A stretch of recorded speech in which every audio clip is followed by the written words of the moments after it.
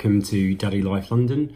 So this week I was going to talk about preparation, and what I mean by preparation is getting yourself ready for your little one arriving, and that's probably from post-approval stage. And I know a lot of people are being almost pre-matched with children before they're approved as parents, so it kind of depends where you are on your journey, but for us that kind of wasn't happening when we were being approved. So we were approved as parents, and at the time we knew we were going to panel, we started to think a lot more about getting the house ready, clothes, cots, all that sort of stuff. And I know a lot of people find it difficult to deal with what's right, what should you be getting now, if you're superstitious, is it something you should really be doing? I guess my advice to you is, if you're going to panel, then your social worker has a 99.9 degree of confidence that you're going to get through.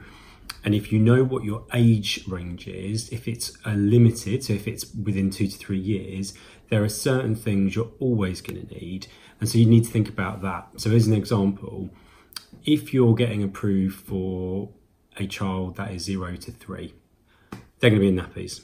You're going to need nappy caddy, you're going to need a cot, you need a cot that's adjustable, you're going to need a mattress, you're going to need sheets, you're going to, blankets, all those things. So you're kind of safe, and a baby monitor, you're kind of safe getting those sorts of things. You're going to need a car seat. Car seats are interesting because there's lots of ones for kind of 0 to 12, 0 to 24 months. And then there are a lot that are kind of 6 months to 12, until they don't need them anymore. And you can kind of agonize over what's the right thing to do. Are you using Isofix? Are you using just straps, or both? Combination? There's so many things there. Prams, again, 0 to 3, you're going to need a pram. Depending on the age, if they're a baby, if you say doing early permanence, foster to adopt, and they're a baby, you're going to need your kind of crib bassinet. But actually, if you're adopting over kind of a year plus, then you likely just need a buggy where they can sit upright and you can move it back. The best piece of advice I could give you is, if people are giving stuff away, take it. Having a child is very, very, very expensive. Having more than one child is even more expensive. So the more stuff you can get for free, the better. There are plenty of Facebook groups out there where people just kind of say, I'm giving this away, whether that's from a local street group or a parents group, or just find out what your local one is. There's plenty of adoptive groups where people are giving stuff up as well. I think it's personal choice over what you want new and what you don't want new. I guess our philosophy was, if it's something we felt was critical to the child in terms of their health and safety, then we probably wanted to buy it new. So as an example, we had a cot donated to us, which we were absolutely fine with. And standard size for mattress, etc. But we didn't take the mattress. We bought a new mattress to put inside it. We did have some sheets given to us, because that's fine, you can clean all of that stuff. But I think a mattress, especially if you have a newborn or a very young child, you want to be really confident the support in that mattress is there. When we did early permanence and we had a baby, we got a Moses basket. Again, brand new mattress. Wanted to be really clear on that groan was my dog. Want to be really clear on it just being stable, secure, right? Car seat, again, we bought our car seat. That was something, we wanted a warranty on it. We wanted to make sure that there were no hair and cracks, that sort of stuff. I'm not sure in hindsight, we probably could have taken a second-hand one depending on how long it had been used for. So if we've given ours to our baby one to someone, it'd only been used a handful of times. But I guess at the time we just, you're also paranoid, you've never had a child before. That was one of the things we decided we wanted to do that on. And also for us, the baby monitor we wanted new, because we just wanted to have, again, within warranty, brand new, never used before, not likely to just fail overnight. Again, paranoid new parent, kind of now with a slightly older child than a baby, you hear if they're screaming, you hear if there's a knocking on the wall or whatever. You don't need that, but it's just useful so you can see if they're asleep or they're not. Clothes. When you get your child, people don't know what to give you, especially if they're unsure of the age and what they're coming with. So what they tend to do is buy you lots of clothes, lots of books and jigsaws. So just get really smart.